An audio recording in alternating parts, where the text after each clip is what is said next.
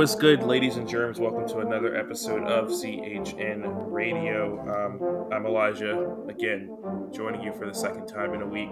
And beside me, I've got Josh. Josh, how are you feeling? I'm back. I'm here. It's almost like I never left. It almost. But yeah, so if you didn't listen to the earlier episode in the week, you're probably confused as to why this is episode 183 and a half. But go back and listen to the episode. No spoilers. That's what I'll say. So without further ado, we'll do quick plugs. CHN_podcast. Follow that account. Coming Home in UFC. Follow that account. Follow. I don't know. You can follow me, I guess. Just type in Elijah Newsom. I'm the only one that exists in the world. Joshua, you got anything to plug? Yeah, you can follow me at Joshua Duder. I'm also probably the only Joshua Duder in the world. I think there's more Duders in Australia, but I don't have a direct that I'm aware of. We're not directly related, but other than that, my dad and I have been looking for Duders, and we have not found any. What a statement! We've been looking for Duders. That's right. Some people love to call themselves Duders, and some people are Duders. There you go. Yeah, there's a lot of Newsoms out there playing American football, so. I don't really know, there's no relation between me and these Newsoms, I think, but they're out there, and maybe we're related. Who knows? Okay, so what we owe everyone is a preview of Brentford, and then we got a couple questions we'll answer at the end. So before I guess we should honestly, we can just hop right into it. I don't know. What do you think, Josh? You just want to hop right into this? Yeah, no problem. Yeah. I don't know where to begin. I think a good starting point. Let's just look at Brentford. Let's look at Brentford since they've returned to the Prem and their results against Newcastle. Okay. Because I think that's a good place to start to set some context. Because I will say, history shows this is a much more even matchup than I think fans would admit. Straight up, and part of that is yes, you had the Bruce era, but even that was even with Eddie Howe at the Realm, it's still been somewhat even. So if we go back to Brentford coming up in the Prem, coming back to the Prem, I would say had a 3-3 thriller against Newcastle last season. Mm-hmm. It was one of Eddie Howe's first matches in charge. It might have been his second match. It was his first or second match. I was very early. Well, actually, given the time frame, I think it was probably November. So it was probably his second or third match in charge. Yeah. And Newcastle and Brentford exploded for a 3-3 goal fest with Ivan Toney scoring, and I believe, I think it was Rico Henry. Yeah, he scored. And then this is for Brentford. And then Jamal Lascelles scored for Brentford. So that was exciting. And we got Lascelles scoring the first goal for Newcastle, and then Joelinton and Alan St-Maximin. So again, and if memory serves me correctly, this was one of the first times Newcastle had scored more than 2 goals for the whole season up until that point. So big statement by Eddie Howe, but also a weird one because Eddie Howe was, criticized for his defensive acumen, and he was like, I'm going to fix my defense, and then gave up 3 goals to Brentford. So that's where we start. And then Newcastle and Brentford in the reverse fixture played this past February. Newcastle won that one 2-0. And again, when you look at just the result, it's like, okay, that doesn't mean they're evenly matched, but yes, They won 2-0, but it was because of an early red card, similar to what we just Right. Was experienced that De with Fulham. Silva? Yeah. Yeah, with De Silva, who is a tidy player indeed, like he's a solid player. Had a really good cup match against Newcastle, which that happened right Prior to before. these. Yeah, it was Yeah. prior, but yeah, he had a pretty good cup match against Newcastle, and then we play them now, and so now we're coming into this Brentford having a fine season. I wouldn't say there's anything to write home about so far this season. They've drawn with Everton, they've drawn with Palace, so kind of hanging in there amongst their mid-table peers, you could say.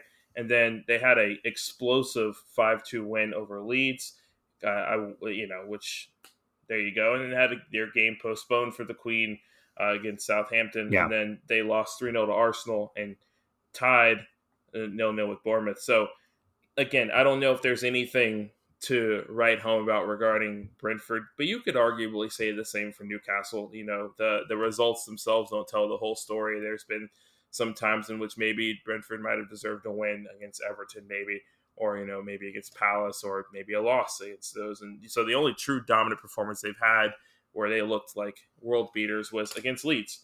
So I know Joshua, you had some thoughts on just the different formations that Brentford has run, because I know you've been following Brentford Yeah, I want to take a look at for a little bit. Yeah. those formations, and yeah, I had been, watching Thomas Frank for a couple of years, and we spoke, I think, in the last episode about accessibility here in the States and how sort of we're spoiled for choice, and so, Well, Joshua, we spoke about it and we talked about it, yeah, but no one else heard it because that was okay, off was that limit. the part that we? So Was that the part that we was missed? part of Okay, yeah. So just to fill everyone in, I think we went on a little bit of a discussion about how it's just. I mean, we have talked about it on previous episodes. yeah, It is just yeah, much easier for us to watch a plethora of leagues. Like just with ESPN Plus alone, you get access to. I want to say yeah. 4 leagues plus the FA Cup I and mean, international it's a international ridiculous amount football. of Yeah, football. Yeah. yeah, And the only reason I bring that back up again is just so that way when I say, hey, I've been watching Thomas Frank and Brentford for a few years, someone doesn't roll their eyes so hard they fall out of their head. yeah. Of course. It's completely true here in the States. We just have access to it. And so that's why we can say, hey, I've watched this team for years. Yeah. And I did want to note when we were talking about recent results, if we take a look at their form, Mm-hmm. before I get into the formations, I want to look at form. Yeah. And Newcastle United in all competitions, their last 6, win, draw, loss, draw, win. So right, so that's 2 wins, 3 draws, 1 loss. Brentford Mm-hmm. in all competitions in their last 6, win, draw, win, loss, draw. So same amount of wins, same amount of draws, 1 loss. Is the order in which they've happened and sort of the sequences within each competition are different, Mm-hmm. but these teams on paper are close. I think Yeah. I think they're, and that's we'll get to that part of the discussion, but it's important to note that maybe they struggled here and they struggled there, or they had a few successes, but on paper these two teams are sort of even Steven. Yeah, and I will What? say this: Brentford doesn't make the flashy signings, but they have No, one of the best. I mean, people wrote about this during the championship, so I don't know if while they were in the championship, yeah, so I don't know how recent it was, but they have this insane analytics guy who's over their footballing operations. He's actually a Newcastle fan, so maybe down the road, maybe one day we'll um, pip him. Mandy and the Mags can poach him, but he's just insanely talented at spotting. Talent that could fit them, kind of utilizing analytics and traditional scouting, so they make smart signings from all over Europe. So they don't they don't make big money signings, which is interesting. It's very akin to when Rafa was making and wheeling and dealing, and of course, just like with Rafa here at Newcastle, not everything works out. But when Rafa was wheeling and dealing, it's who is this Fabian Schär? What 3.5 million from the Swiss league, sure, why not? And then of course, down the road, you look at how successful Schär was, and Mm-hmm. that's the same vibes that Brentford has. They'll sign a guy for at this inflation 7 to 8 mil, which is not a lot for a player in the Prem, and you will never have heard of him. And then you watch them play, and you're like, this person is exactly what they need in that system. Like, Yeah. Josh Da Silva is exactly the type of midfielder that they need to to fit whatever system that Thomas Frank wants to run. He may not be like this world beating like left midfielder that's going to be well at Everton or at West Ham or Aston Villa, but for Brentford in this system, he makes sense. And so I think they make a lot of smart signings, which makes it so, like you said, on paper, when you look at the two teams, you're like, Newcastle probably has the better team raw talent wise, but they actually are much more evenly matched, Yeah. as you alluded to. Yeah. I mean, they have so much foresight. In fact, I believe their most previous coach was Dean Smith, I think, and they brought Thomas Frank on as an assistant while still having Dean Smith as the gaffer. And they basically just said, "Hey, like we're not promising you this job, but down the road, this may end up your position. Are you in?" And so it's like everything they do has some intentionality to it. Hey, Newcastle did that with Graham Jones. They were like, "Hey, Steve Bruce might not work out, so if you're ready and willing, well, you'll be the interim." Yeah. Oh yeah. Yeah, people forget that did happen. It's Absolutely. it's very uncomfortable for Steve Bruce. Again, different manner in which like it happened, where that was touted as Newcastle's. That was, I guess that was was that a January signing that we brought him in? That might have been January when we brought him in, and it was like our January signing, which was to bring on a coach. There you go. Okay, yeah, but continue. Yeah. Sorry to Yeah. So when we talk about what Coach Thomas Frank, like how he looks at the game, he typically will line up in a 4-3-3. So his 2-2 with Leicester, his 2-3 loss at Fulham, his 1-1 with Everton, Crystal Palace, Leeds, and if it's a match and Bournemouth, all 4-3-3s, right? So if it's a match, I feel like if it's a match that he thinks he can get after it, he'll line up with 3 up top, right? If it's a match where maybe he thinks he might have to play 5 at the back, but it might be helpful to sort of pull those fullbacks up and sort of dominate the midfield, he'll do that too. So let's say, for example, against what is perceived as a bigger team, Man United, he played a 5-3-2 in that match and got a 4-0 win, right? So he made the right choice there, and then played sort of inverted that with a 3-5-2 against Arsenal, in which that didn't turn out in his favor. But Arsenal are the table toppers, so there's sort of a reason why they're just good, right? And this year, Man United's just not their year. But those are the decisions that he makes, is get after it on offense if he thinks he has a chance with the 4-3-3, or maybe sandbag a little bit in the back with that 5-3-2. I don't know how he perceives Newcastle, right? Yeah. Our instinct tells us he's going to put us in the same column as he does with Leicester, Everton, Palace, and it's going to be a team that he thinks he could come up here and get a result, and he's going to get after it. So there's every chance that he'll go 4-3-3. Well, what's interesting about that as well is that when he does go 4-3-3, they tend to give up possession or possession. So, I mean, below 50% possession in most of those matches, or right at 50%. The best they had was in their loss at Fulham with 57%, and then with 1-1 at home with Everton, 58%. I guess with Bournemouth as well, 58%. So those 3 matches they played 4-3-3, but those results didn't turn out in their favor. So it seems like, okay, so just looking at that, it seems like, one, they would probably prefer to set up in a 4-3-3, okay, and they would prefer to strike on the counter, meaning they're willing to give up possession in order for that quick strike. And so that in mind, they'll probably be looking for Tony and Buemo up top.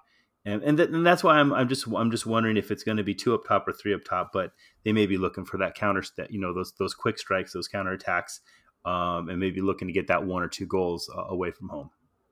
Yeah, I think. I think it's interesting because I would agree that he's probably going to go for it because, to be honest, Newcastle haven't really put together a performance that's warranting anyone sitting back against them. In fact, you could argue this is I'm contradicting myself here, but it's like you can argue like Newcastle's worst performances were when teams just kind of like sat back and defended and just let them have possession.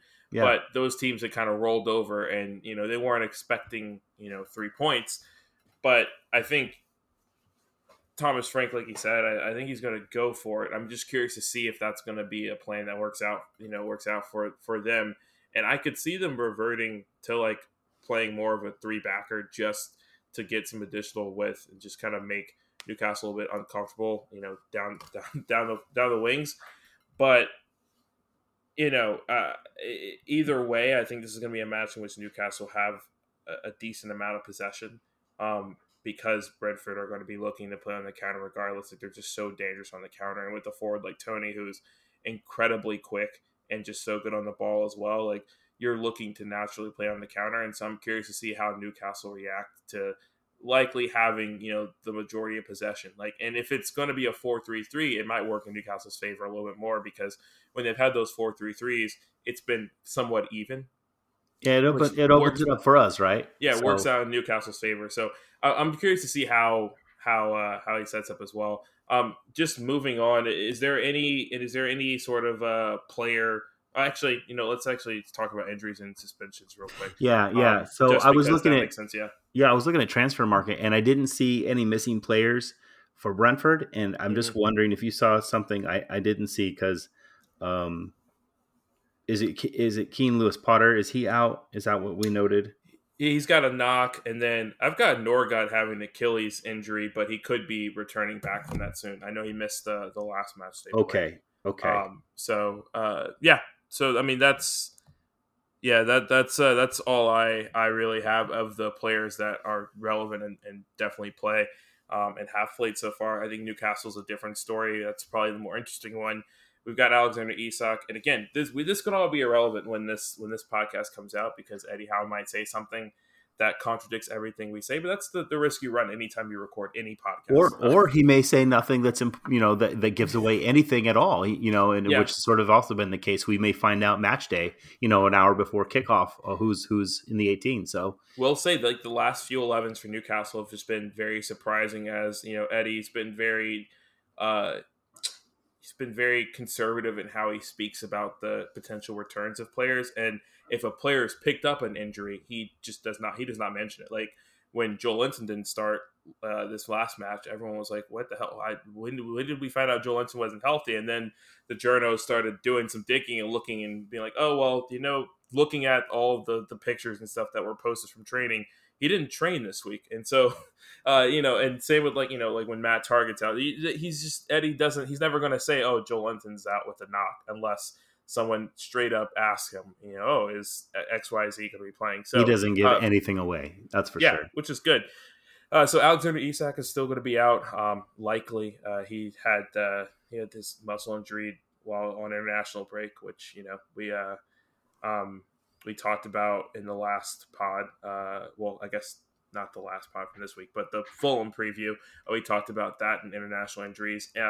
Alan St-Maximin, we'll get back to him. Obviously, Emil Kraft's done for the season. Shelvey is apparently kind of accelerated his return, so we could see him before the World Cup, which is cool because I think initially the thought was that he was going to be injured up until or up through the World Cup and would have the World Cup period to come back. Yeah. And then Carl Darlow's still out. And then, because we totally forgot Newcastle made a goalkeeper signing. Loris Karius. Talked about it. Just it hasn't come up for that's good. Reasons. Good. It's great reasons. Matt Ritchie's out injured. Getting back to Alan St-Maximin, Eddie Howe's had some interesting quotes. He had said that Alan St-Maximin had been training with the team at some point last week and then this week so far. And he wasn't quite ready last week to make an appearance, but he's feeling confident or somewhat confident that Alan St-Maximin could be back in the folds this week. Joshua, how does that change how Newcastle's chances? I mean, we already are down to our one and only striker, and there's potential that Chris Wood is back. I didn't see him listed on the injury report, so we'll assume that he's back. But let's be real, it would be down to our one and only striker. I mean, so we it's good that Wilson, despite his protests was taken Yeah, off and given of time to course. rest. It'd be really nice to have Wood on the bench, Hmm. if anything, just to make sure we have that depth. We did see, the backup plan, Murphy up top, Yeah, if needs be. But what we also did see last match was there are, and we've known this. We've got a few wide pieces, and it's really nice to know that, especially with Almiron having a great performance last match. yeah, So what Saint-Maximin does for us is, if he's in, right? If he's in, he he sort of has his own gravity. I don't know if I'm not stealing that. There was a guy named the Armchair Analyst that does all this Major League Soccer stuff, and I think that hmm he was the first person I've ever heard sort of speak about players in this terms. But he has his own sense of gravity and draws players into him. One, yeah, of two, three players, three course. defenders will be attracted to Yeah, Saint-Maximin when he has the ball. And what that does is it opens up the other side of the pitch, hmm right? And it creates imbalances and it drags players around, which is going to be super useful. Especially if they attack on a 4-3-3, because that will open up channels. If they're playing four at the back, that opens up those channels, right? Kind of leading right into the 18-yard box. So yeah, we just got to get up to that point. I don't think we'll be doing a lot of crossing if ASM is in. I think it'll be more of those inverted wingers cutting in, and trying to attack those channels and get, get those shots in from the top of the box to sort of put Raya under pressure. Without him, without ASM, I can see not inverting the wingers, and I think really attacking with width and trying to get to the end line, really, which is a hmm completely different, and then cutting back when you're dragging them, you're dragging them deeper than they want to be, and then you're creating sort of a problem, a backup in the box, and that's when you can put the ball up, because then anything can happen. So there's a couple of different ways we could go with or without him. yeah. And then one thing to add is like when I think one of the things that makes Joe Willock so dangerous is just his ability to make those like secondary runs from the That's it. midfield, and Bruno does that too. But more so than other midfielders we have, that's when Alan St. Maximin's at his best. Is when you've drawn so many players out of position, you've got a midfielder coming over to help, and now Joe Willock's able to recognize that space, and that's when he's been able to really get in some good positions to be in and around that the box when balls are fizzed in, or when shots are taken, and he's been able to pounce. So it'll be good for him as well. Yeah. He had a good match against Fulham. With 2 assists, one intentional, one not intentional. But again, that does miles for his confidence, and he's a player that. I think more so than anyone else, I think maybe Joel Linton might be the only other player that I think benefits from just a good run of a good game to really get him going. Hmm. Joe Willock is one of those. I mean, we saw it every single time he came to Newcastle. He had his not every single time, every single season thus far in Newcastle. When he came over in January, he was kind of whatever, and then he scored a bunch of goals off the like this crazy super sub coming off the bench, just scoring goals. He couldn't stop scoring, and then he was having a pretty, let's be real, it was not a good season last season, and then he one spark in January, and he was undroppable. So, Yeah. Yeah. so Yeah. I think this would be a good opportunity for him to really get a decent run in the side, especially with the midfield being so competitive right now. Surprisingly, with Sean Longstaff putting in a couple really good performances in a row as well. Yeah. I'm not at all worried. Oh I yeah, know. I know. Strangely enough, like, I've really had a lot of time to process this, and I feel like Brentford are, I think, a sneaky good team, and they're in the top. They're in the top half of the table for a reason. hmm They're 10th place. With 10 points, with a +3 goal difference. We're 7th place, 11 points with a +4 goal difference. I mean, it's like, I could bang on this drum. We're even Steven with this team, but hmm that's on paper. I think on the pitch it might be a different story, and I think we're going to pull this out. yeah. So let's get into those predictions. What is your prediction? I don't know if this is what I predicted last time, but I am guessing. I remember what you predicted, so let's Okay, let's okay, go. okay. I think I'm pretty sure I'll, Brentford's. I'll I'll I'll give you this. You said you gave two sets of predictions. You said with ASM and without ASM. Got it, So got it. I'll Yeah, give you that. with ASM 3-1. I think that's Okay. probably it. Yeah. Yeah. And I just think it opens up the field. I think it opens up the pitch so much. It moves players around, and it sort of like their defense is, um, it's a tidy team, but I think he could really mix it up, and it'll be Yeah. 3-1. And without ASM, I think we get a draw at home 1-1. And That is exactly what you said. yeah, and Yeah. I think the players to watch for on Brentford, the ones that are going to make the difference are going to be Mikkel Damsgaard. Hmm. I think he's sneaky, like Loki Eriksson. I think I think that he's come in and played that role. He's crafty. He's a creator. And he doesn't have that big name, so people aren't drawn to him. But that gives him the space he needs to be crafty. And I think, obviously, Tony, right? But I think um, Mbeumo, I think, is like he's only got 2 goals on the season, but um, he's such a good player. I think he's such a beast, and he's one to watch. I think he's going to get if there's a goal for Bournemouth, I think Buemo gets the goal. Yeah. Yeah. That's a good shout. I think depending on where they play ASM, if Rico Henry's on that side, that could be just an interesting factor because I mean ASM's gotten better, but I'd like to see a little bit more consistency out of him defending. But Rico Henry's just one of those offensive minded fullbacks that just can really hurt you if he's given time and space out on the wing. So that would be one to watch out for me. I think the other two, like you said, plus Tony are the main guys on the side. Sure. And then for me, predictions wise, I think regardless, I'm going to go 2-2 draw. There is something that I feel like maybe it's a trend that I've made up in my head, but I feel like when ASM comes back, he's not 100%, and maybe this is different because Eddie was specifically like we're not playing him back till he's 100%. And Yeah. so sometimes he doesn't have that same level of spark for the full, for the full 90. Maybe it pops up in the second half or pops up for the middle portion, and then he kind of fizzes out. So I'm taking that into consideration. I think it could be like a 2-2 draw as well, but Okay.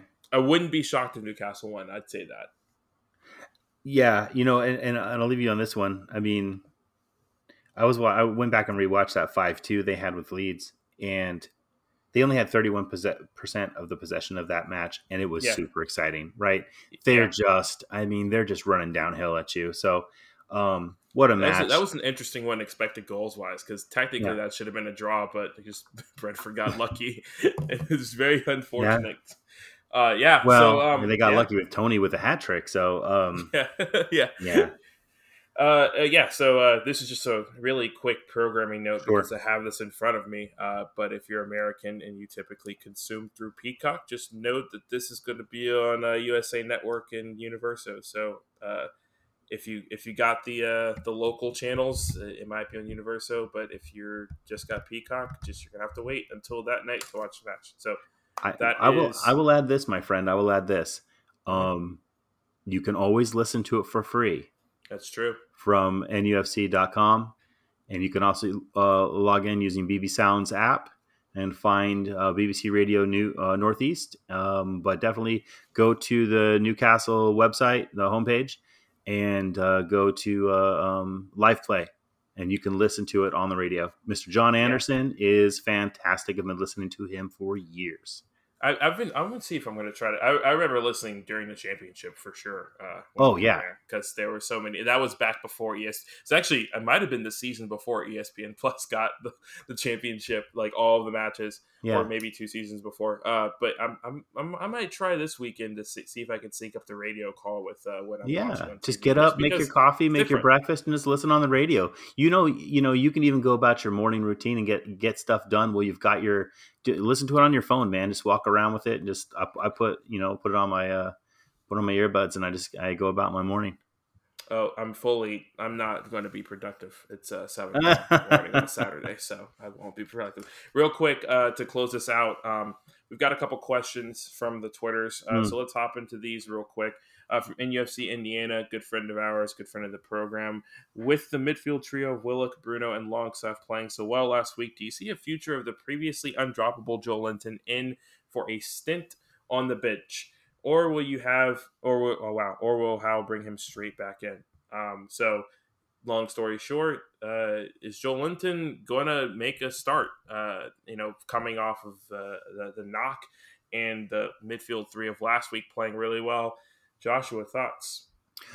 We've noticed that Howe likes to reward results and Mm-hmm. and hard work and diligence, whether that's in a previous match or if that's on the training ground. I don't see Joe Linton, knocking one of those through who started last week, and they had a great performance in the midfield last week. So I could see Yeah. Joe Linton on the bench and coming in later in the match, and trying to make a case for himself for the next game.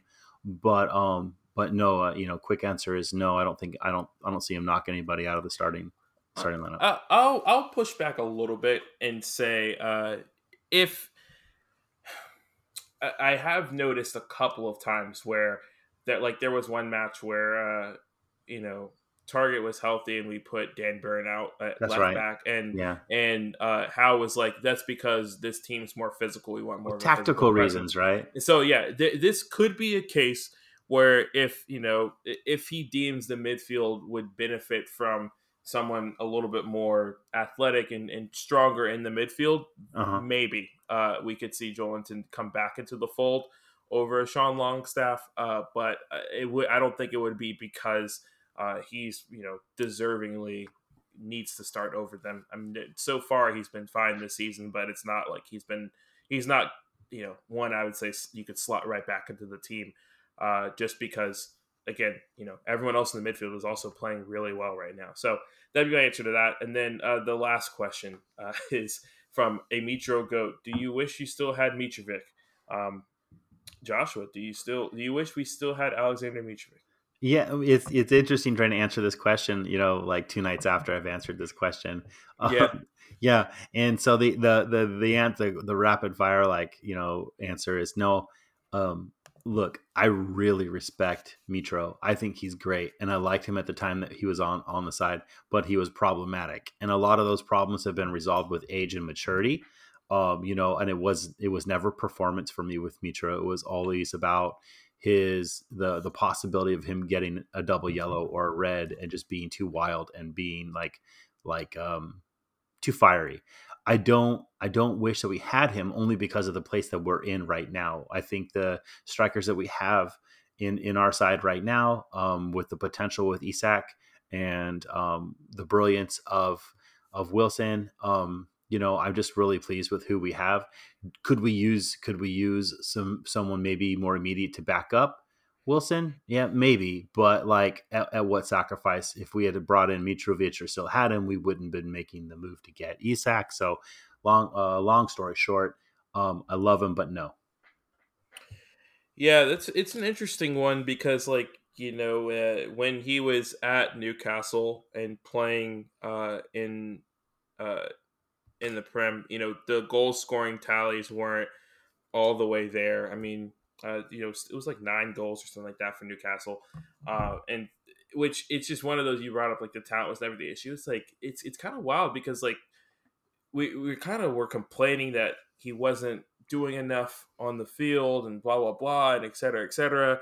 And then when you look back at who Newcastle have had since, it's like Callum Wilson's probably been the only guy who's consistent. I mean, Jose Perez I think got to double digits one season, but it really like that's just been, since Mitro's left, that's been such a major hole until Wilson came Yeah, for Newcastle. It's fascinating because you really don't know how good you've got until it's gone. So I think up until this summer, if you had told me, if you'd offered me Mitrovic, I would say yes, just because, looking back on it, there just hasn't been a player Newcastle has signed that has been able to fill his shoes outside of Callum Wilson.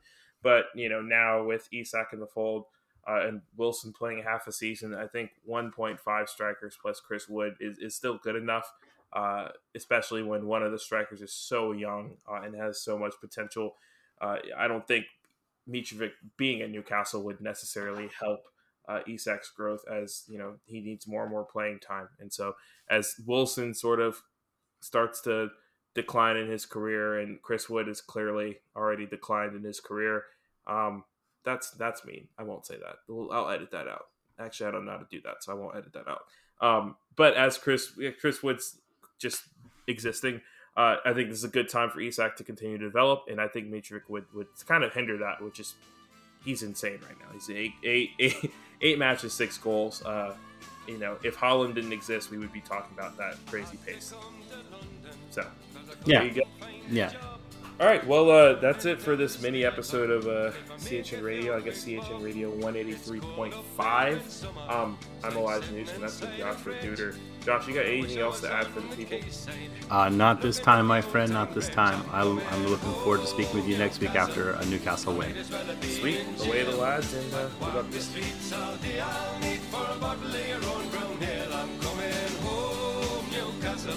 If you never win the cup again, I'll brave the dark at St. James's Park. If the Gallagher end in the rain, I'm coming home.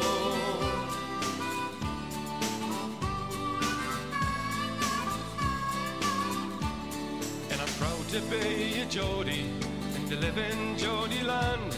Some people think we're bawdy and we're hard to understand, and they say it's just self-pity and we're not so very tough, cause the people in the big fat city haven't had it half as rough. I'm coming home, Newcastle, you can keep your London wine.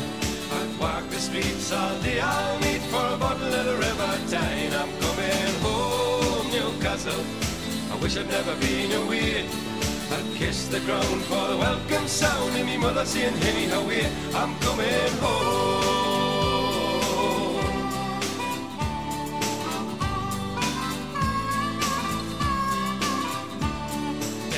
The old blind busker who stands at Fenwick's door. He plays a mean accordion, you've all seen him there before. And I love the Geordie heroes, there's so many famous names, like Lindisfarne and Gaza, Brendan Foster and the Gateshead Games. I'm coming home, Newcastle, I might as well have been in jail. I'd walk the streets all day, I'll need for a bottle of your own brown ale. I'm coming home, Newcastle, if you never win the cup again. I'll brave the dark at St. James's Park if the Gallagher's end in the rain. I'm coming home, Newcastle, you can keep your London wine. I'd walk the streets all day, I'll need for a bottle of the River Tyne. I'm coming home, Newcastle, I wish I'd never been away. I'd kiss the ground for the welcome sound and me mother saying, hey, how are you? I'm coming home, Newcastle, I might as well have been in jail. I'd walk the streets all day, I'll need for a bottle of your own brown ale. I'm coming home, Newcastle, if you never win the cup again. I'll brave the dark at St. James's Park at the Gallagher's end in the rain. I'm coming home.